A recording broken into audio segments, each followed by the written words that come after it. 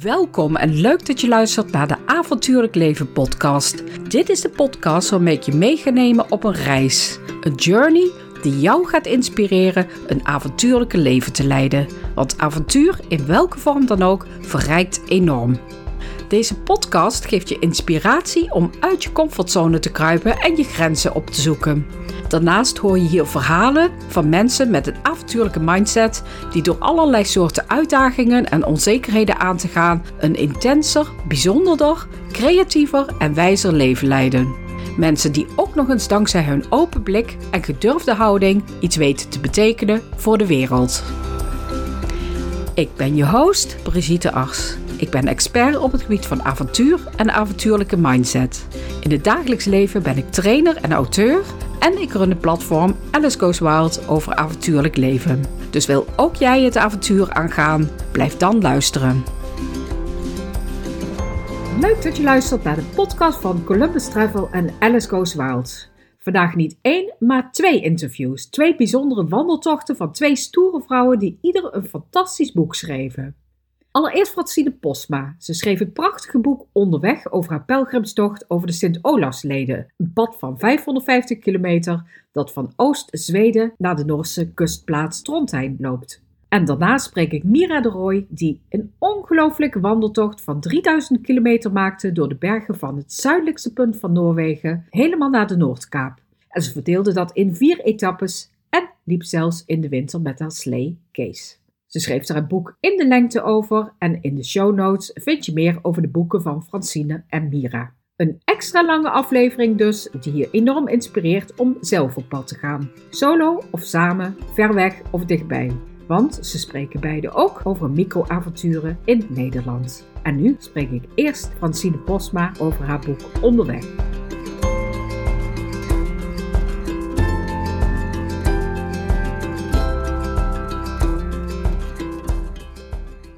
Francine, kun jij meer over jezelf vertellen? Ja, ik ben 48 jaar. Ik ben journalist. Ik schrijf voor tijdschriften. Ik heb 2 zoons. Eentje van 14 en eentje van 10. De oudste heeft autisme en de jongste heeft ADHD. Dus bij ons thuis is het een gezellige chaos. En ik heb een man die bij de radio werkt als verslaggever. En jij bent het Sint-Olavspad gaan lopen. Wat is voor jou eigenlijk de aanleiding geweest om dat te doen? Eigenlijk was de aanleiding een overspannenheid, burn-out, noem het maar zoals je het wil noemen. Ik zat er doorheen.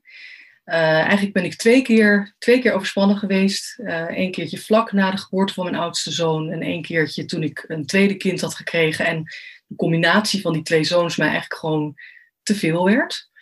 Toen hadden we ook nog geen duidelijkheid over die diagnoses. Dus ik dacht vooral dat het aan mij lag, dat ik het niet kon, dat ik een slechte moeder was. Ik ben sowieso vrij kritisch op mezelf.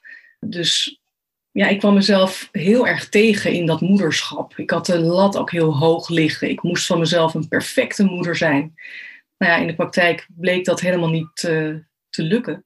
Dus toen ging het even niet zo lekker. Ik ben toen heb hulp gezocht bij een psycholoog. En die psycholoog stuurde mij naar buiten.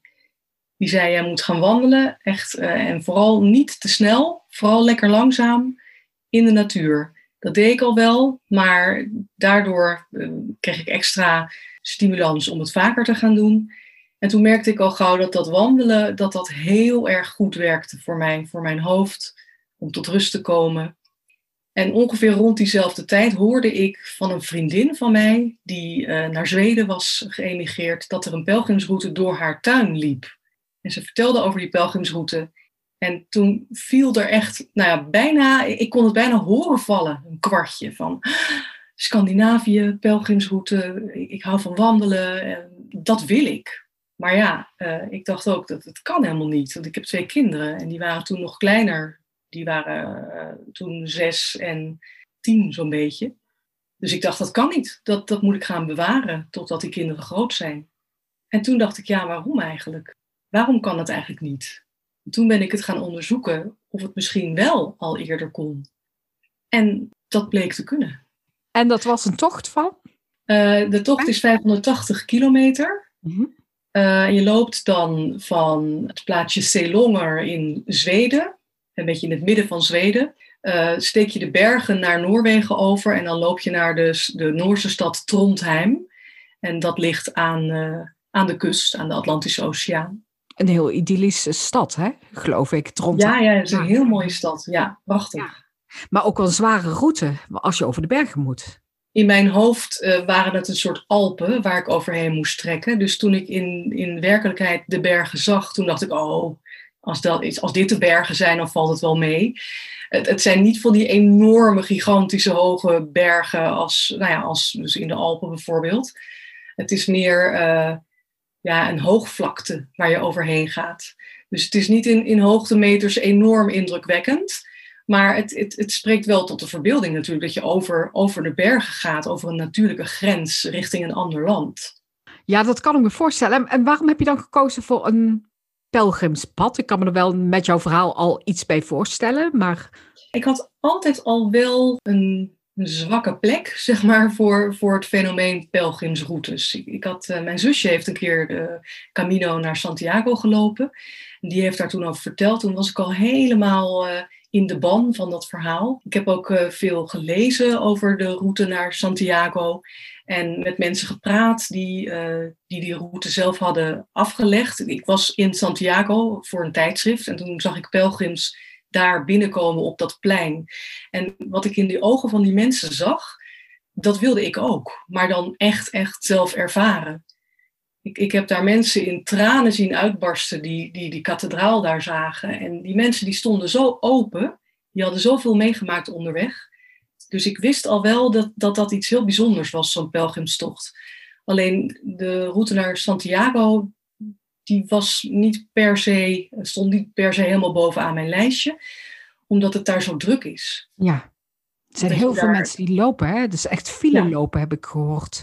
Ja, precies. En op zich hou ik heel erg van Spanje en Zuid-Frankrijk. Ik bedoel, prima.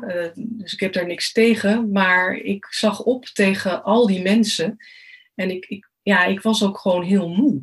Dus ik had heel veel behoefte aan rust en stilte en natuur. En dat Scandinavische gedeelte sprak me heel erg aan. Ja, want het pad is nog niet eens zo heel oud dus. Of tenminste, het is wel oud, maar het was overwoekerd en vrij nieuw. Ja, het is een route die even oud is als de Camino naar Santiago of als de pelgrimsroutes naar Jeruzalem. Alleen hij is in onbruik geraakt. En pas in 2013 zijn ze in Zweden en Noorwegen weer begonnen met hem op de kaart zetten. Delen van de route werden al wel gelopen, horen ook bijvoorbeeld tot andere routes. Dus het is niet zo dat die route echt weer uit de grond is gestampt. Maar ze hebben wel de bewegwijzering aangepakt. Dus de route is toegankelijker gemaakt en weer echt één geheel. En dat hebben ze dus pas in 2013 gedaan. En daarom is hij ook niet zo platgetreden. Hoe heb jij zelf eigenlijk voorbereid op deze tocht? Ik wist dat ik etappes zou gaan lopen van 20 à 30 kilometer per dag. Soms ook korter hoor. Ik zag ook 40 staan. Maar dat is een uitzondering. Dat is die ene monsteretappe over de bergen. En die is zo lang omdat daar gewoon simpelweg niet eerder een mogelijkheid is om te overnachten. Dus je moet dat stuk afleggen. Dus goed, dat wist ik. Ik wist er gaat er eentje van 40 kilometer tussen zitten. Dus ik moet langere etappes kunnen lopen. Dus ik ben ongeveer een half jaar van tevoren begonnen met langere tochten lopen. En ik bouwde het op. Ik begon met 10 en dan 12, 15, tot aan 30. En het fijne is, ik woon in Hilversum. Rondom onze stad heb je een lange afstandspad. Dat heet het voetstappenpad. En dat gaat dus rondom mijn woonplaats. Dus je bent altijd vlak bij huis. Maar het is wel 25 kilometer. Dus het was een heel overzichtelijke manier om zo'n lange afstand te kunnen lopen. En soms dan pakte ik er nog even 5 kilometer bij. Dus het was eigenlijk een vrij makkelijke manier om die lange etappes te oefenen. En toen was je daar, heb jij trouwens besloten om je rugzak mee te nemen? Of had je daar een andere oplossing voor? Ik wilde dat in eerste instantie wel heel graag, want in mijn hoofd zat heel erg een plaatje, een ideaal plaatje van de pelgrim. En die pelgrim die draagt een hele grote rugzak met het liefst nog zo'n schelp eraan, weet je wel, zo'n schelp. En die pelgrim is geheel zelfvoorzienend. Hij heeft zijn tentje bij zich. En dat had ik in mijn hoofd. Dat wilde ik eigenlijk.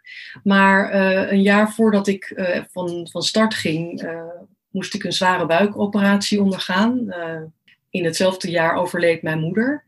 Dus ik had een heel zwaar jaar achter de rug en dus ook fysiek. Ik liep nog bij de fysiotherapeut en ik zei van, raad je mij aan om met beperking te gaan lopen? Toen zei hij van, ik weet niet of ik dat nu al zou doen. Het kan, maar dan kan je ook geblesseerd raken. En dat leek mij een te groot risico. Dus toen heb ik besloten om met een dagrugzak te lopen. Dat kon, dat wist ik eerst ook niet. Maar het bleek dus dat je je bagage kon laten vervoeren door een auto die dan de mensen bij wie je overnacht, daar moet je dan iets meer geld aan betalen en die willen dan jouw bagage van hun huis naar het volgende huis brengen. Dus dan loop je eigenlijk gewoon achter je bagage aan. Ook heel fijn dan, ja. Heel fijn, daar heb ik dus voor gekozen, maar ik moet je eerlijk zeggen dat ik daar wel de rest van het pad ook over heb gedaan om daar aan te wennen aan dat idee. En dat ik eigenlijk nog steeds tegen mezelf liep te zeggen, ja, maar eigenlijk had je het zelf moeten dragen. Ja, het is denk ik een beetje dubbel. Van de ene kant kun je daarmee heel erg op het wandelen concentreren, natuurlijk. En ja, ik kan me ook wel voorstellen, ik heb zelf ook wel van die trektochten gemaakt waarbij ik mijn eigen bagage heb, een tentje heb meegenomen. Voelt dat net weer wat avontuurlijker. Dus het is net waar je voor kiest. Het is, volgens mij is het een ook niet beter dan het ander.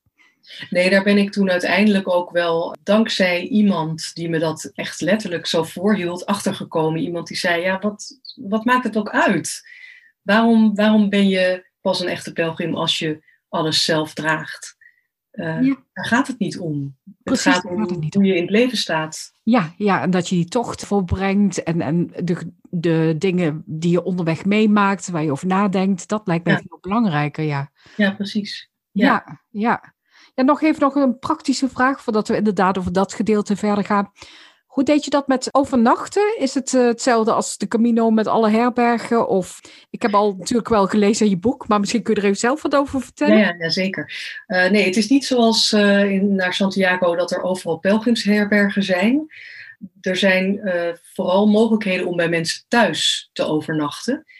Die zijn gevraagd door de organisatie. Mensen die wonen dus langs die route. En daar zijn ze naartoe gegaan van, nou wil je misschien pelgrimshuisvesten voor een klein bedrag. En dus je slaapt heel veel bij de lokale mensen thuis. Ik heb in logeerkamers gelegen, in tuinhuisjes. Soms dan heb ik ook in een jeugdherberg geslapen. Een keertje in een heel oud soort kasteel. Dat was best wel spannend. Fantastisch. En ja, echt van alles. Het is heel divers. Onder schapenvachten ook hoorde ik dat er niet eens een dekbed was of niks. Dus, Ja, dat was in Stiklestad in Noorwegen. Dat is trouwens echt een fantastische overnachting. Daar lig je in eigenlijk een authentiek gebouwd vikinghuis. Helemaal van hout. Jee. Waarvan ook alle spijkers zijn ook allemaal van hout. Dus ze hebben het echt op authentieke wijze gebouwd. En daar lig je, je waant je echt in de vikingtijd. En daar lig je dus onder schapenvachten. Oh, bijzonder zeg. Ja. Oh, is dat ook wel wat je meest is nog bijgebleven van de overnachtingen? Ja, ik vond dat longhuis wel heel bijzonder. Daar was ik alleen met één iemand die ik was tegengekomen onderweg, een pater. En die wilde graag er was één eenpersoonskamer. En die pater die zei, ik heb heel erg privacy nodig. Dus ik had gezegd, natuurlijk ga jij maar in die kamer. Dus ik moest in een soort groepsverblijf, wat eigenlijk geschikt was voor heel veel mensen. Dus dat leek eigenlijk wel een beetje op zo'n herberg als waar we het net over hadden. Maar er was verder niemand. Dus ik lag daar in mijn eentje in zo'n vikinghuis onder een schapenvacht bij een stookplaats en met allerlei authentieke werktuigen en wapens en zo om me heen. En dat was heel spannend, maar ook heel leuk vooral. Klinkt fantastisch, ja. Hoe was het voor je als pelgrim om deze reis nu te maken? Dus de reis voor jezelf.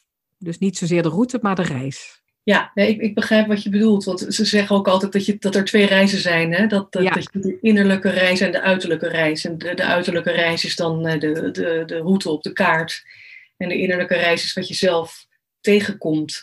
En die tweede, dat was ook eigenlijk waar ik het voor deed. Ik was mezelf verloren eigenlijk in al die jaren als moeder van mijn 2 temperamentvolle jongetjes. En ik wilde iets terugvinden wat ik was kwijtgeraakt. En dat gebeurde, dat lukte. En dat was ontzettend fijn om te merken dat ik me weer licht kon voelen. Ik was me in de loop van de jaren heel zwaar gaan voelen. Ik bedoel natuurlijk niet letterlijk, maar alles kostte moeite. Alles was ingewikkeld. Ik moest over alles heel lang nadenken en ik had steeds het gevoel dat ik dingen niet goed deed. En toen ik dus door het poortje ging op Schiphol en mijn man gedag had gezwaaid en mijn kinderen al eerder gedag had gezegd, toen voelde ik gewoon dat er echt een gewicht van mijn schouders afviel. Van, nou ben ik gewoon weer op mezelf. En ja, dat klinkt misschien bijna asociaal voor een moeder.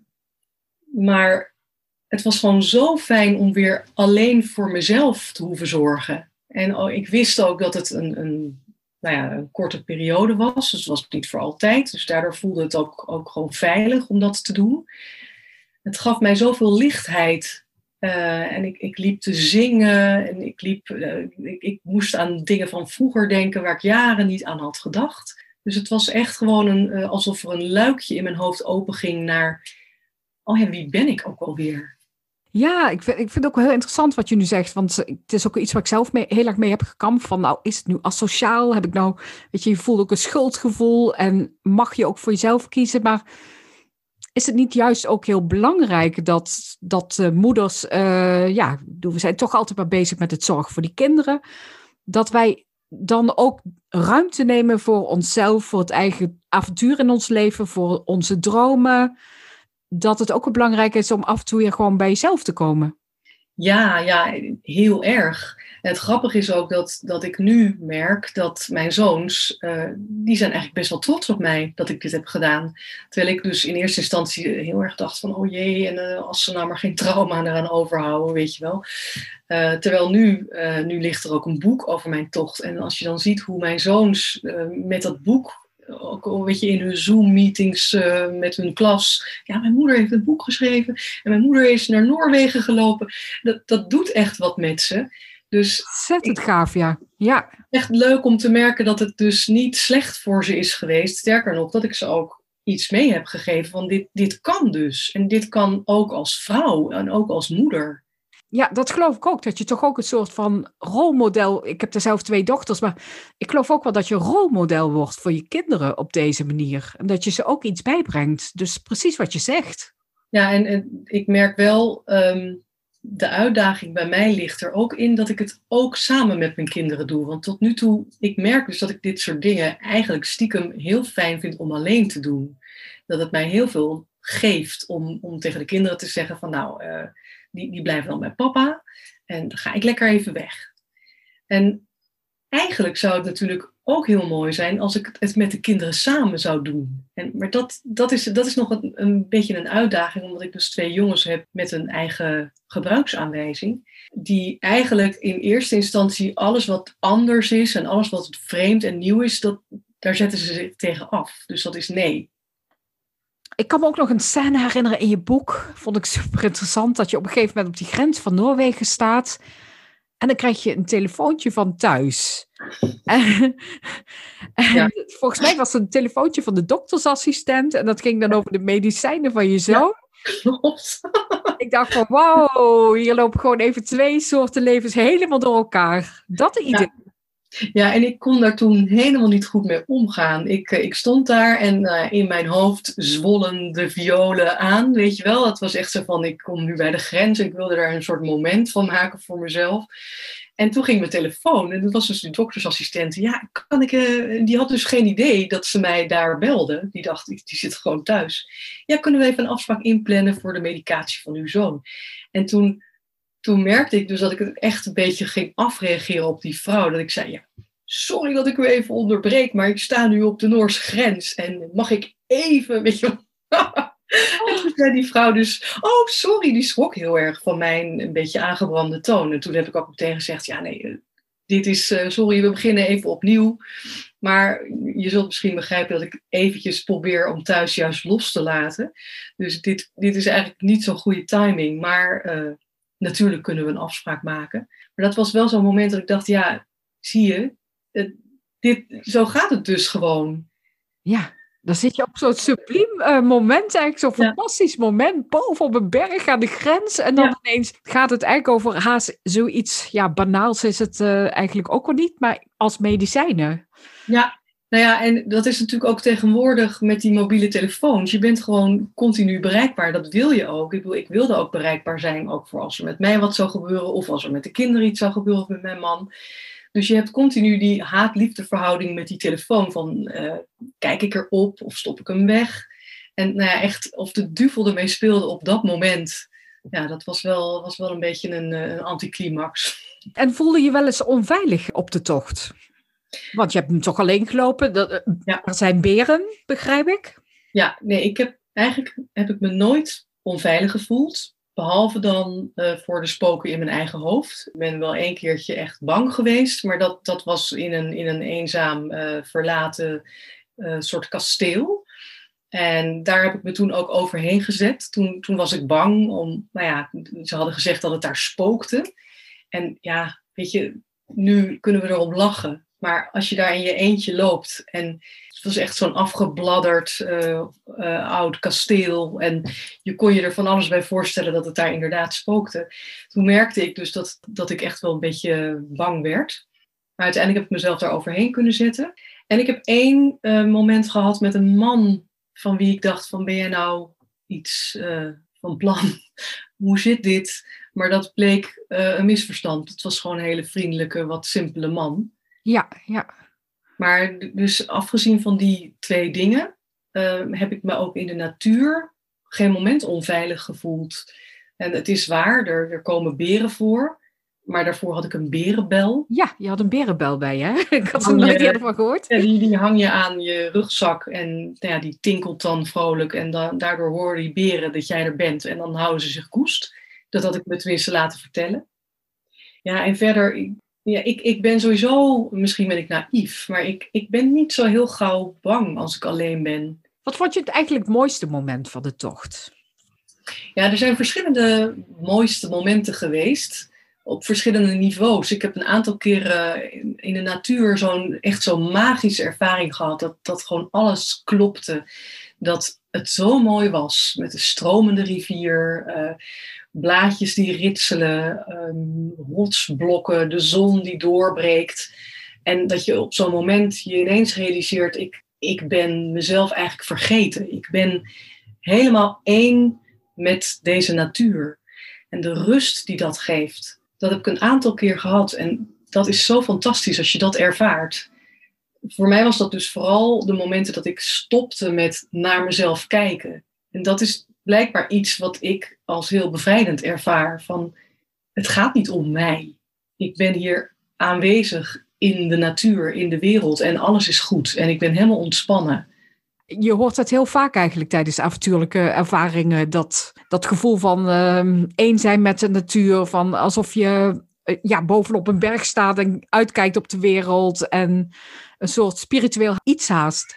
Ja, maar absoluut. Dat was het voor mij ook. En dat kan dus op verschillende plekken kan dat opduiken. En het gebeurt vaak nadat ik een hele tijd heb bewogen. Dus het bewegen zet wat aan. En dan kom ik in een soort flow. Of in een soort... Ja, dan kom ik in een bepaalde meditatieve staat bijna. En dan hou ik dus op met naar mezelf kijken.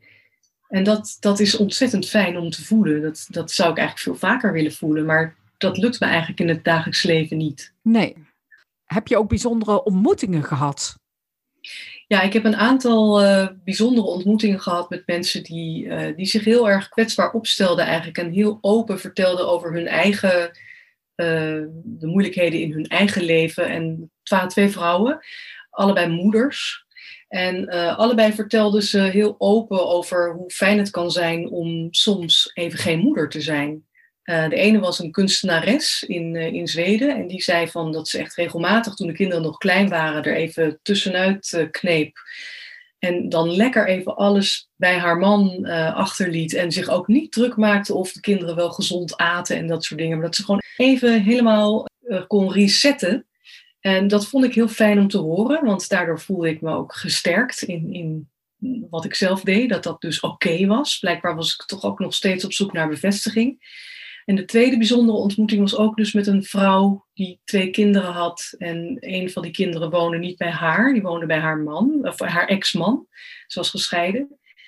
En ze praten daar zo relaxed over. Dat het jongetje bij zijn vader woonde. Dat dat gewoon prima ging. Dat ze ook goed contact met hem had en hem regelmatig zag.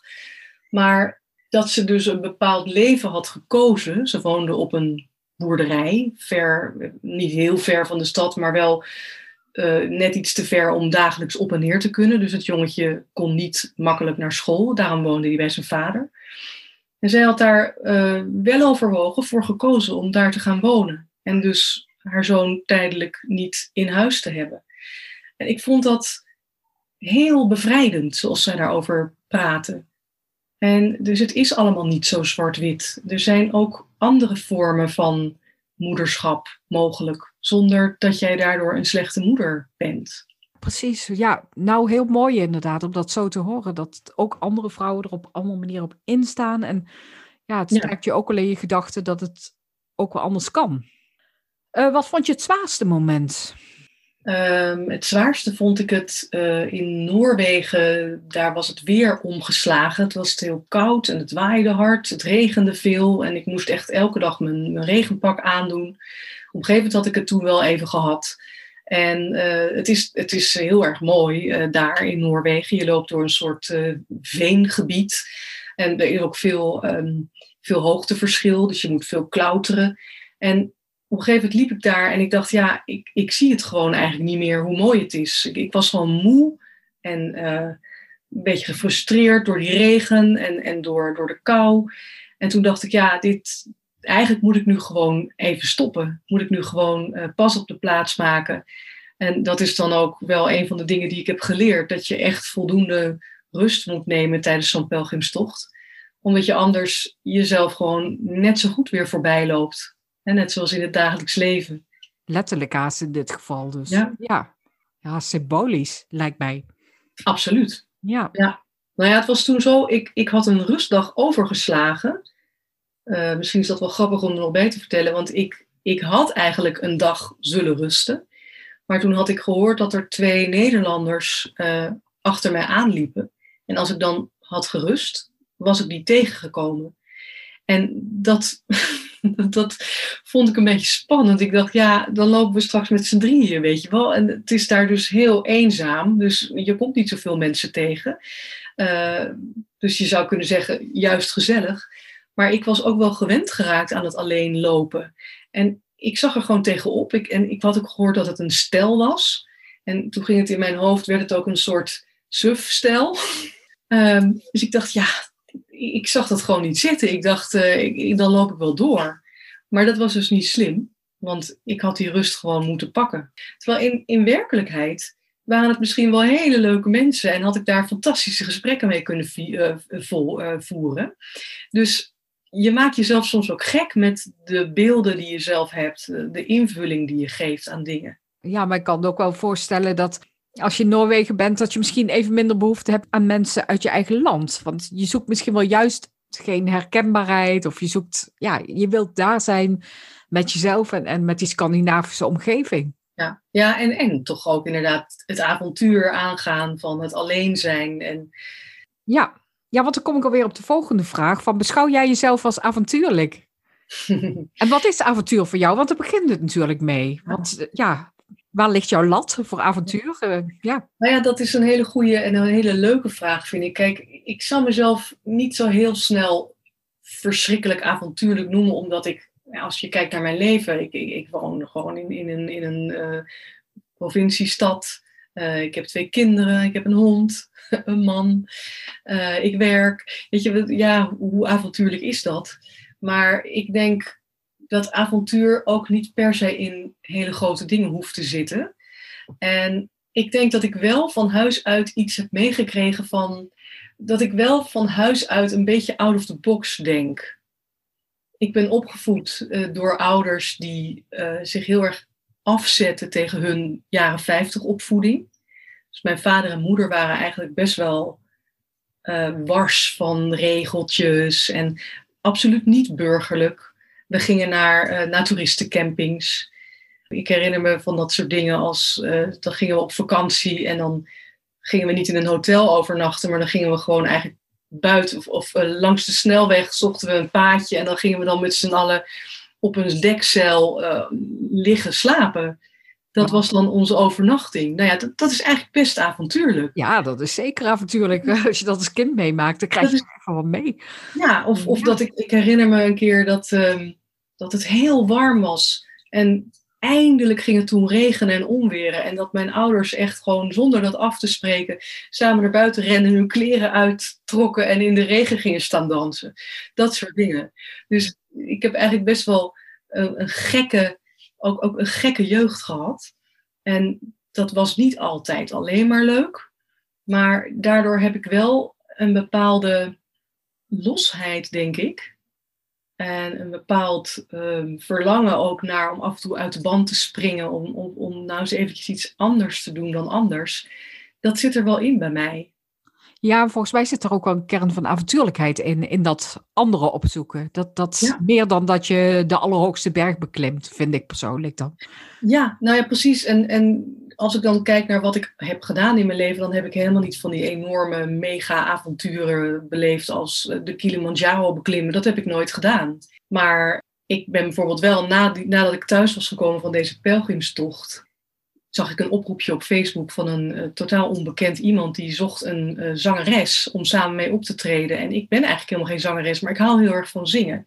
Dus voor ik het wist, heb ik toen geantwoord op dat oproepje van, nou ja, als je niemand kan vinden, misschien ben ik iets voor je.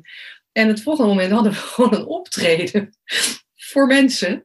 En het werd ook nog opgenomen. Het was super spannend, maar ik heb het wel gedaan. Ja, maar ik vind dat super avontuurlijk hoor. Dus juist dat soort dingen, nieuwe ervaringen. En ja, je hebt dan toch wel lef om zoiets te doen. Ja, fantastisch. Dat is het dan misschien meer inderdaad, een soort lef of een soort naïviteit. Nou ja, ik heb dat lang niet als zodanig gezien. Of inderdaad gedacht van ja, nou ja, ik ben een beetje een buitenbeentje. Maar je kunt het ook op een andere manier bekijken. Je kunt het ook voor je laten werken, als het ware. En je bent het kustpad nu aan het lopen, klopt dat? Ja. Vertel. Toen ik terugkwam uit Noorwegen heb ik een tijdje me rustig gehouden. Omdat ik natuurlijk net 5 weken van huis was geweest. Maar ik merkte al gauw dat er weer iets begon te borrelen van ik wil heel graag een plan hebben, een plannetje. Iets waar ik naar uit kan kijken, wat ik af en toe voor mezelf doe. En nou ja, toen kwam ook de coronacrisis, dus het was wel helemaal out of the question dat ik naar het buitenland zou gaan.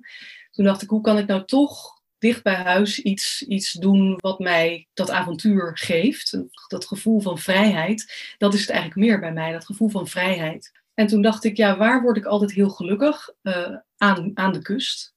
En dat was als kind al zo en dat is nog steeds zo. Als ik op het strand ben, dan word ik gewoon meteen gelukkig. En eigenlijk verlangde ik heel erg naar gewoon een eindeloze strandwandeling. Gewoon dat het maar doorgaat. Met overnachtingen. Dus toen ben ik begonnen met de eerste etappes van het kustpad. En toen heb ik ook met bepakking gelopen. Dat was voor mij ook wel belangrijk om dat een keer echt gedaan te hebben. Dus echt met een rugzak, met 15 à 20 kilo, met een tentje en gewoon alles op je rug. En dat vond ik echt fantastisch. Dat was zo'n heerlijke ervaring. Het waren maar 3 dagen, maar het lijkt veel langer. En het was heel slecht weer. Maar dat maakte helemaal niet uit.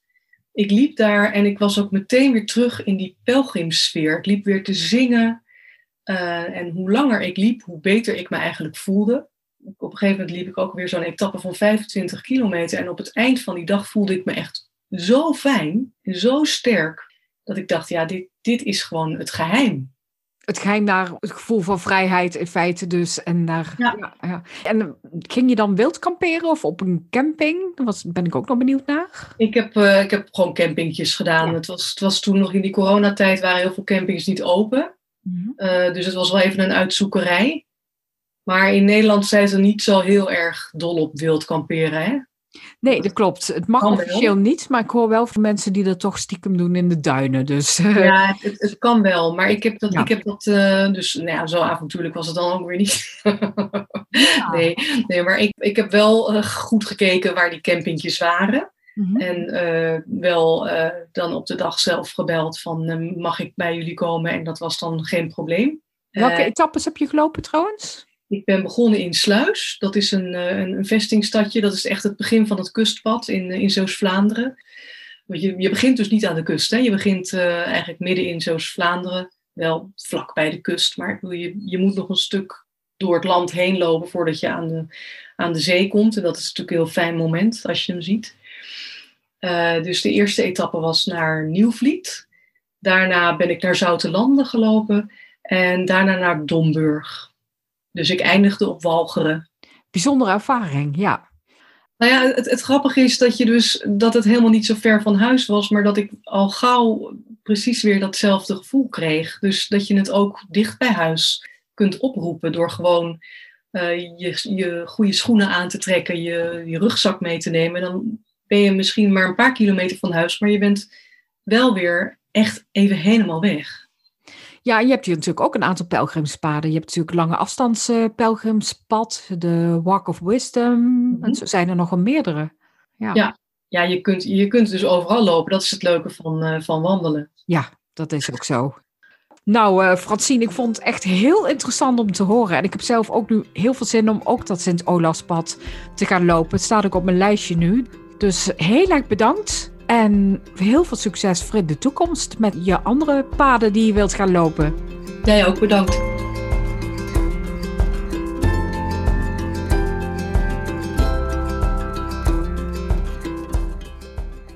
Ik spreek nu met Mira de Rooij. Mira, je bent schrijver, fotograaf, geoloog en bergbeklimmer.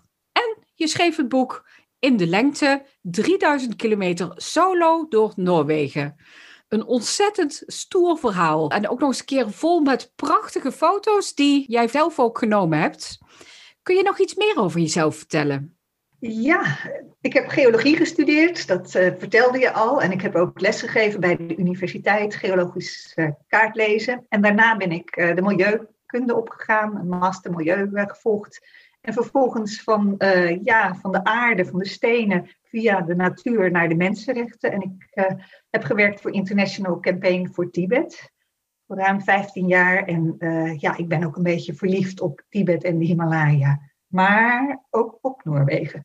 Ja, want je hebt ook veel geklommen als bergbeklimmer in Tibet en de Himalaya. Nou, met name in Nepal ben ik mee geweest met de eerste Nederlandse vrouwenexpeditie. Ook mede-organisator.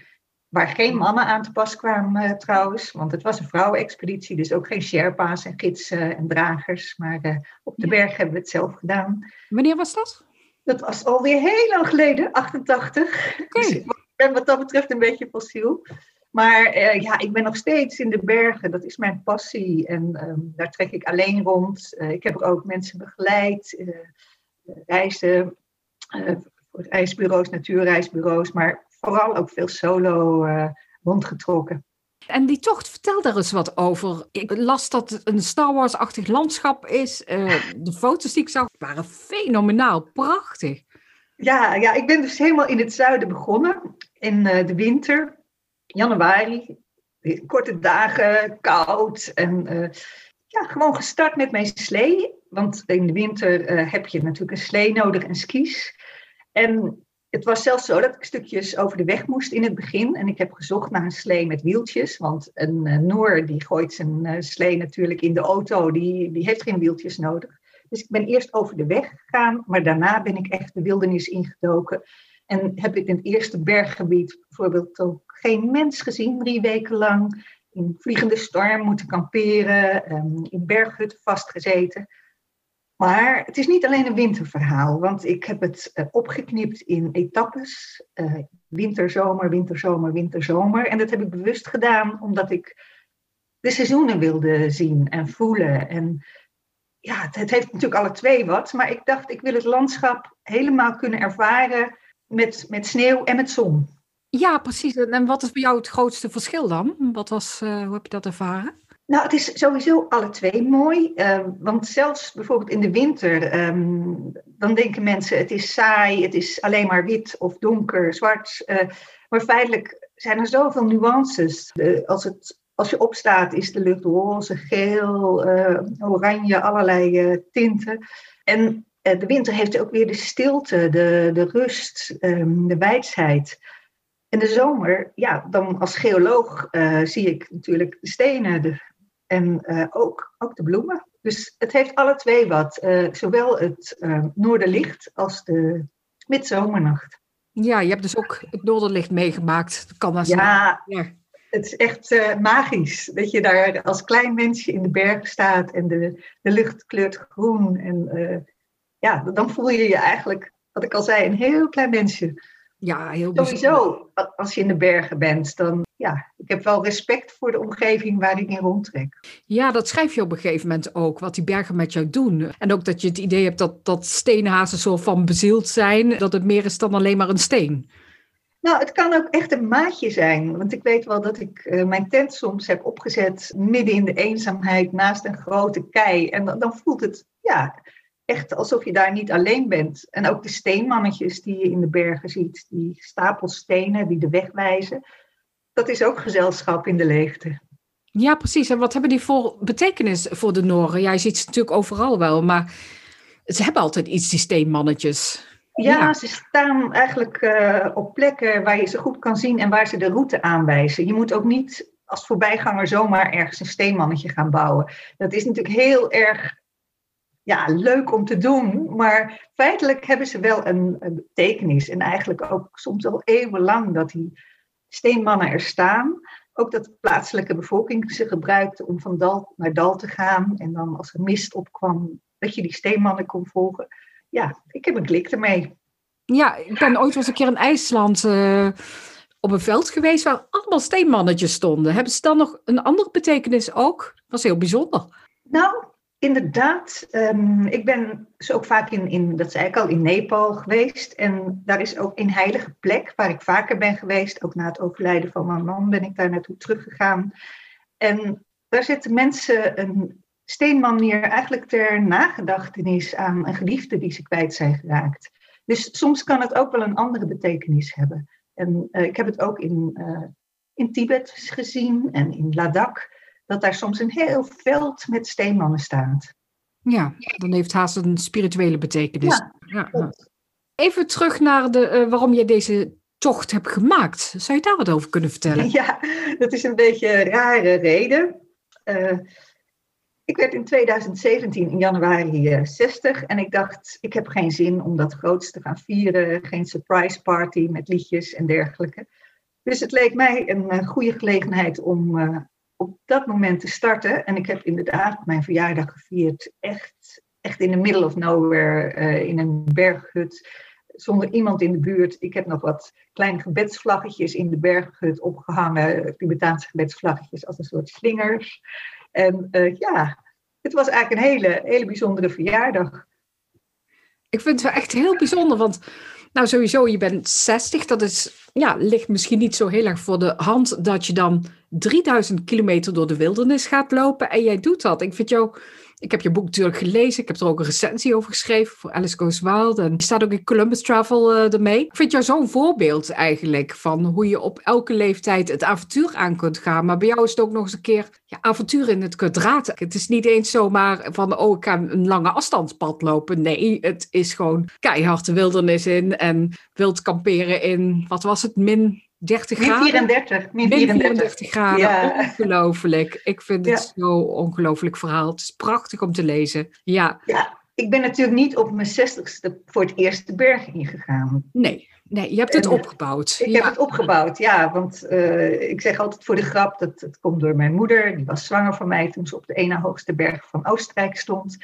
En mijn ouders klommen alle twee. Ze namen mij en mijn zusje mee de bergen in, wandelen, trektochten, wild kamperen. En ook met mijn studie geologie kom je in de bergen en met mijn klimervaring. Dus ik heb het eigenlijk langzaam opgebouwd, maar ik ben het ook bij blijven houden. En misschien heb ik geluk dat ik sterke genen heb. Maar als ik van mezelf zeg, ik ben nog vrij sterk en kan gewoon een slee met 30 kilo achter me aantrekken. En ook een rugzak van 18 kilo op mijn rug als ik voor 9 dagen de bergen intrek en er is geen eten onderweg, geen winkel. Dan lukt dat nog. Hoe lang dat gaat lukken, weet ik natuurlijk niet. Maar als het lukt, doe ik het. Bovendien heb ik ook gezien in Noorwegen en Zweden. Daar kom je mensen tegen van in de 70, in de 80, die daar vrolijk met hun rugzak rondlopen. En ook in de winter met skis. Ik denk dat het belangrijkste geheim is bezig blijven. Ja, elk avontuur bouw je natuurlijk op. Dus wat je ook zegt, je hebt hier levenslange ervaring mee. Ik heb ook eens een verhaal gehoord van een vrouw van over de 75, een Afro-Amerikaanse vrouw. En zij is nog naar de Noordpool en naar de Zuidpool gegaan. Dat ik denk van wauw, wij moeten onszelf niet laten beperken door leeftijd. Dat vind ik zo inspirerend, dat je echt je leven lang de bergen in kunt gaan, dit soort tochten kunt maken, zolang je het maar opbouwt. Dat is in feite wat het is. Opbouwt en bijhoudt. En het is natuurlijk een kwestie niet alleen van fysiek, dat je sterk bent. En ja, ik ga hardlopen, zwemmen. Ook toen het vroor was er een wak gemaakt in het ijs en ben ik gaan zwemmen. Maar het is ook ervaring, bezig blijven, maar ook goed voorbereiden. Want je moet natuurlijk niet zomaar de bergen ingaan. Je moet wel een goede uitrusting hebben. Want alleen als je goed voorbereid bent, dan kan je eigenlijk improviseren. Want ik heb ook meegemaakt dat ik met storm, echt gigantische storm in mijn tentje lag in de winter.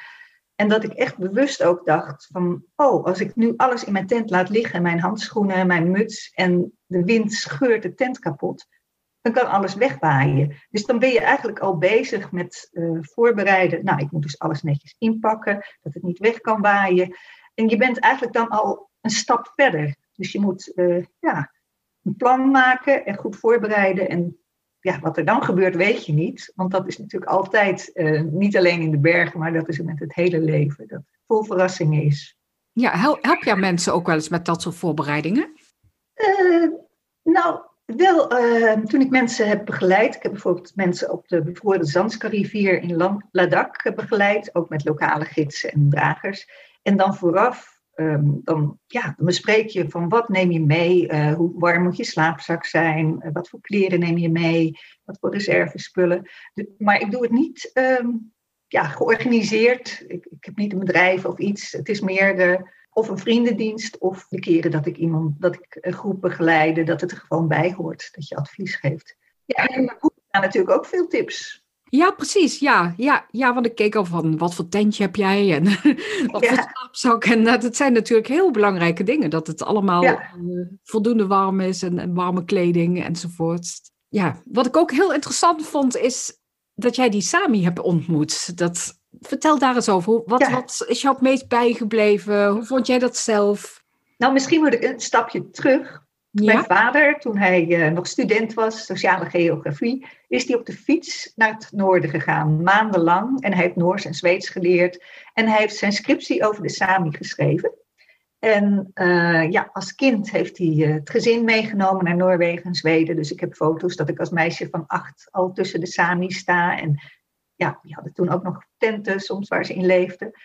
En ik ben voor een eerder boek, Dochters van de Bergen, met 4 hele bijzondere vrouwen uit Azië, had ik ook een idee om een Sami-vrouw in dat boek op te nemen. En dat was Mari Boine, de bekende Sami-zangeres. Ja. En uiteindelijk dacht ik, nee, ze hoort er niet in, want die andere vrouwen zijn Aziatische vrouwen, een Tibetaanse, een Iraanse, een Oeigoer, een Ladakhi-vrouw. Maar ik had Mari wel meerdere keren geïnterviewd en ontmoet. En toen ik dus steeds noordelijker kwam tijdens mijn wandeltocht, kwam ik Sami tegen. En op een bepaalde manier klikte dat. En hebben heel veel Sami bijzondere dingen verteld. En sowieso vind ik dat altijd een geschenk. Ook in mijn andere boeken, daar heb ik levensverhalen van mensen opgenomen. En dan denk je, je levensverhaal, dat deel je eigenlijk niet met iedereen. Maar ze waren heel open. En ze hebben ook verteld over de onderdrukking die nog steeds wel plaatsvindt en de discriminatie. En ook de de gevaren van de huidige tijd. Dat ze te maken hebben met dammenbouw, met wegenbouw, met de windmolens, die allemaal hun bestaan aantasten. En ja, ik ben blij dat ze die verhalen met mij gedeeld hebben en dat ik het dus ook door kan geven. Wat zo verdrietig is dat dit soort verhalen universeel zijn. Of je het nu hebt over wat voor land dan ook. Onderdrukking van dit soort volkeren die zoveel kennis hebben over de natuur. Dat hoor je overal. Dat is zo verdrietig. En het is wel heel bijzonder als je toegang hebt tot dat soort verhalen. En ook heel belangrijk, lijkt mij. Ja. En ook dat verhalen niet vergeten worden. Wat dat betreft is het wel bijzonder om te ontdekken dat de jonge Sami juist weer trots worden op hun cultuur en hun achtergrond en daarvoor uitkomen. En dat vond ik ook heel leuk om dat met name te zien aan kunstenaars, zangers, schilders, dat ze met een revival bezig zijn. Ja. En dat heb ik ook opgeschreven. Dus het is niet alleen de onderdrukking en de ellende, maar het is ook de veerkracht. En je hebt het ook heel mooi omschreven in het boek, vond ik. Ik vind dat altijd heel interessant, die ontmoetingen. Het is, of ze nou toevallige ontmoetingen zijn of je zoekt het op, maar het is vaak de ontmoetingen wat iets zo bijzonder maakt. De levenswijze van andere mensen. Ja, dat klopt. Want eigenlijk toen ik met klimmen begon, en dat was tijdens de studententijd, toen ging het vooral om de bergen. Maar steeds meer is het onlosmakelijk met de mensen die er wonen geworden. Met name ook met mijn vele reizen in de Himalaya en Tibet. Ja, als je daar alleen aankomt, dan ben je welkom. Dan kan je met mensen blijven slapen. Want het kan hen ook overkomen dat je ergens aankomt en het is slecht weer en je moet schuilen. Maar ik had eigenlijk niet verwacht dat dat ook in Noorwegen, wat eigenlijk een westers land is zoals Nederland. Ik zou niet verwachten in Amsterdam dat er bij mij iemand aan de deur belt en vraagt: mag ik mijn tent in jouw tuin opzetten? Maar dat kan je in Noorwegen doen en dan word je uitgenodigd om te eten. En het zal ook niet bij iedereen gebeuren, denk ik. Maar ik heb heel veel geluk gehad met ontzettend aardige en sympathieke en ook interessante mensen. En of het geluk is, ik weet niet, toeval bestaat niet, zeggen ze wel eens. Maar ik heb echt heel veel ontmoetingen onderweg gehad. Maar ook met medereizigers die ook in de natuur zijn. Sowieso natuurlijk mensen in de bergen. Die moeten eigenlijk al van de natuur houden. Anders zijn ze daar niet. Ja, ik zei het al bevoorrecht dat ik dit kan doen. Ook omdat ik de mensen ontmoet onderweg. En niet alleen de bergen. Ik kan ook heel goed alleen zijn. Dat heb ik tijdens mijn geologische veldwerk ook ontdekt. Dat ik een week of langer niemand zag. En dan weer medestudenten. Maar ik heb toen ook ontdekt, ik kan alleen zijn, maar menselijk contact is ook heel erg waardevol, voedend en onmisbaar, denk ik. En hoe reageren mensen op jou? Want jij bent natuurlijk ook een heel bijzondere vrouw. Dit is, Nou, iedereen is bijzonder. Sowieso heeft iedereen een verhaal, denk ik. Alleen, dat komt er niet altijd uit. En bijzonder. Ik doe dingen inderdaad. Als ik op de bank zou blijven zitten, dan gebeurt er niets. Maar ik trek erop uit. En ik heb nu alweer plannen en dromen post-corona om weer de bergen in te gaan en over de nomaden in Ladakh te schrijven. Ja, het is een soort, ik weet niet waar het vandaan komt, maar het begint op een gegeven moment weer te kriebelen. En dan hoop ik er weer op uit te kunnen gaan. Ja. Maar dat is iets wat jij ook kent als avonturier, een schrijver. Ja, absoluut. Ja, ik kijk ook altijd weer vooruit naar het volgende avontuur. Dus ik herken het helemaal. Ja. En je hebt die tocht gemaakt, maar hoe was de innerlijke reis voor jou? Ja, want het is natuurlijk niet alleen dat je daar loopt. Er gebeurt ook iets met jezelf. En zeker als je alleen bent. En wat gebeurt er? Als je overdag aan het lopen bent in de bergen, dan ben ik eigenlijk niet echt aan het nadenken. Want dan moet je er helemaal zijn. Helemaal in het hier en nu. Als je wegdroomt, als je gaat mediteren, weet ik veel wat. Dan kan je verdwalen. Dan kan je ergens naar beneden vallen. Dan kan je struikelen, noem maar op. Dus op zich, overdag ben ik niet aan het nadenken. Maar op de een of andere manier komt er wel heel veel binnen. Want als je in de natuur bent, dan worden je zintuigen eigenlijk gescherpt. Het lijkt wel of je beter gaat horen, beter gaat zien, beter gaat ruiken. En als ik dan 's avonds in een hut ben of in een tent, dan pak ik mijn dagboek erbij. Ik hou alleen een dagboek bij als ik reis. En dan is dat eigenlijk een soort maatje. En dan schrijf ik op wat er allemaal gebeurd is. Maar dan gebeurt er nog veel meer. Het is eigenlijk een beetje alsof mijn pen zelf het overneemt, mijn hand. En dan komen er allerlei gedachten boven. En dan, ja, ik denk dat de ruimte overdag in de bergen, in de wijsheid, de leegheid, dat die ook ruimte schept voor gedachten. Dat je dus daarna kan gaan nadenken over het leven. En het is, ja, dat is groot gezegd hoor. Want natuurlijk, ik kom niet met oplossingen voor allerlei grote problemen. Maar ja, het geeft wel de kans om dingen te ordenen, om na te denken. En ja, dat is ook een belangrijke fase. Ook sowieso dingen verwerken. En een boek schrijven hoort daar ook weer bij op een bepaalde manier. Het is de voorpret voordat je vertrekt. Het is de reis zelf. En het is het pad daarna nog. Dat vragen mensen soms ook van, goh, je einddoel. En dat was natuurlijk het noorden van Noorwegen. Maar dat is eigenlijk niet eens het belangrijkste. En dat heb ik ook met het klimmen ervaren. Het gaat echt om de weg er naartoe. Het hele plaatje. Ja, dus de wijsheid brengt wijsheid, hoor ik je zeggen. Maar je bent ook anders teruggekomen, waarschijnlijk. Of hoor ik je zeggen van nou, dingen verwerken. Ja, ik denk dat ik na elke reis anders terugkom. Je vertrekt met een rugzak vol bagage. En dan is dat bagage zowel fysiek, je slaapzak, je brander, je tent, als ook wat je allemaal al hebt meegemaakt in je leven. Maar ook als je terugkomt, ja, ik zei het al, dan ben je ook niet dezelfde. Dan neem je ook bagage mee. En toen ik eindigde, ja, vond ik het sowieso jammer dat ik eindigde. Als er nog land was geweest, dan was ik het liefst nog doorgelopen. En ja, nu hield het land op. Er was de Barentszee. En om nu een vinger te leggen op wat ik nu extra mee terugneem, ik weet niet of ik dat woorden kan geven.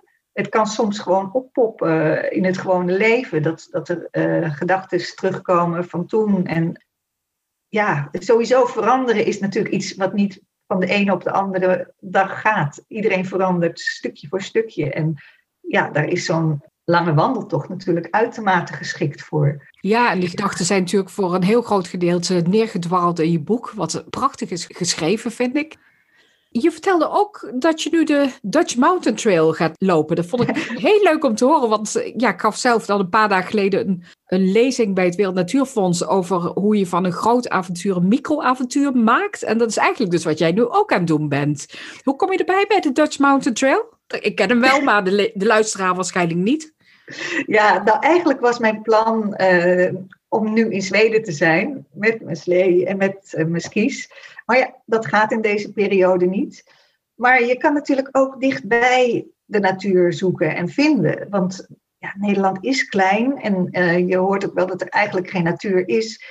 Maar als je beter kijkt, dan is dat er wel. En dat is ook iets grappigs. Ik heb ontdekt tijdens mijn reis in Noorwegen. Toen heb ik een keer een week een klimvriendin meegenomen. En zij snelde echt als een hinde door het landschap heen. En ik had opeens het idee van, er zijn 2 manieren om in het landschap te zijn. En dat is door het landschap lopen of in het landschap zijn. En dan in het landschap, dat is eigenlijk meer dat je een soort bol om je heen hebt. En ook ziet wat er naast het pad is, wat er onder je voeten is. En ik dacht, dat doe ik eigenlijk. Maar als je die manier van kijken, van omgaan met de natuur ook meeneemt naar Nederland, dan is er heel veel te zien. Sowieso denk ik dat als je niet veel natuurervaring hebt tot nog toe en je begint met kleine stapjes in Nederland, dan is dat een opstap, denk ik, om meer te leren van de natuur, meer te houden van de natuur en misschien ook een opstap naar een langere tocht. Dus van micro naar macro. Maar de stap van een macro-avontuur naar een micro-avontuur is ook leuk. Want ik heb een hele goede fiets gekocht dit voorjaar en daar heb ik nu plannen mee voor in de Himalaya. Maar daar kan ik ook nu een weekendje mee Nederland in en de tent mee. En ja, eigenlijk kan je het overal vinden als je er oog voor hebt. En dat is niet alleen belangrijk, ik denk ook dat je moet van de natuur houden. En dan geeft het heel veel terug. Ik ben het helemaal met je eens hoor. En ook wat je zegt van nou op een andere manier avontuur beleven. Bijvoorbeeld fietsen of er zijn ook zijstapjes. Er zijn kleinere stapjes enzovoort. Ja, van de ene kant voelt het dan, dat is natuurlijk peanuts. En je ontmoet waarschijnlijk niet de Sami, maar de Limburgers. Ja. Wat ook leuk kan zijn, denk ik. Maar ja, wel ontzettend leuk om te doen, denk ik. En wat je ook zegt, het is een opstapje weer naar iets groters. Want dat merk ik zelf ook. Van je doet een tocht van 4 dagen en vervolgens wil je een wat grotere tocht. Of meer uitdaging. Precies. Ja, en het kunnen kleine dingen zijn. Want in januari heb ik mijn verjaardag natuurlijk weer gevierd. En dat heb ik gedaan met een vriendin. Zijn we gaan wandelen in het Amsterdamse bos. En zijn we illegaal in onze bivakzak daar gaan overnachten. En eerst ons potje gekookt op de brander. En daarna, terwijl het vroor, de slaapzak en bivakzak ingeschoven. Dus micro-avonturen kunnen op elk niveau en overal. Hoewel ik natuurlijk niet aanbeveel dat iedereen in het Amsterdamse bos moet gaan slapen. Want het is natuurlijk verboden. Maar ja, er kan heel veel. Ja, dat hoorde ik ook al wel eens. Dat er meer mensen wild kamperen en dan bijvoorbeeld gewoon een nachtje in de duinen. En dat je daar met zonsondergang naartoe gaat. En dan 's ochtends als de zon weer opgaat, dan pak je weer je spullen. En dan leave no trace natuurlijk. Precies. Ga je dan weer naar huis. Waarom niet? Ja, ook al mag het niet. Maar goed, er mogen wel meer dingen niet. Ja, precies. Zou je nog iets willen vertellen wat ik nog niet heb gevraagd? Heb je nog iets wat je graag nog zou willen vertellen? Ja, en eigenlijk zou ik iedereen aanraden gewoon het te gaan doen. Er zijn altijd dingen waarom je niet een lange tocht zou gaan maken. En waarom je niet de natuur in zou gaan of kamperen of noem maar op. Maar neem die stappen. Dat zou ik echt iedereen aanraden. En gewoon plannen. Ja. Zet het in je agenda. Ik ga wandelen. Ja, en begin met die Dutch Mountain Trail. Dat is een mooi opstapje. Precies, 5 dagen de hoogste bergen van Nederland. Ja, prachtig. Ik ga hem ook lopen trouwens volgende maand. Dus ik vind het leuk. Ik ben wel benieuwd naar jouw ervaringen hiermee. Ja, prachtig.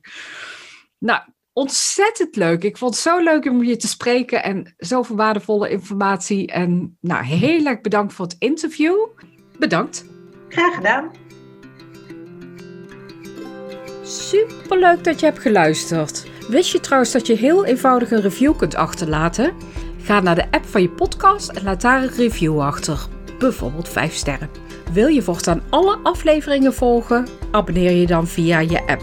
Vind je deze podcast interessant of ken je iemand die ook een avontuurlijk leven wilt leiden en het verschil wil maken? Of geïnteresseerd is in avontuurlijke denkers? Dan waardeer ik het als je deze podcast deelt of doorstuurt. Dat kan via de app waarin je deze podcast beluistert. Je kunt mij ook volgen op alicegoeswild.nl of op brigittears.nl en abonneer je dan op de nieuwsbrief. Tot de volgende keer!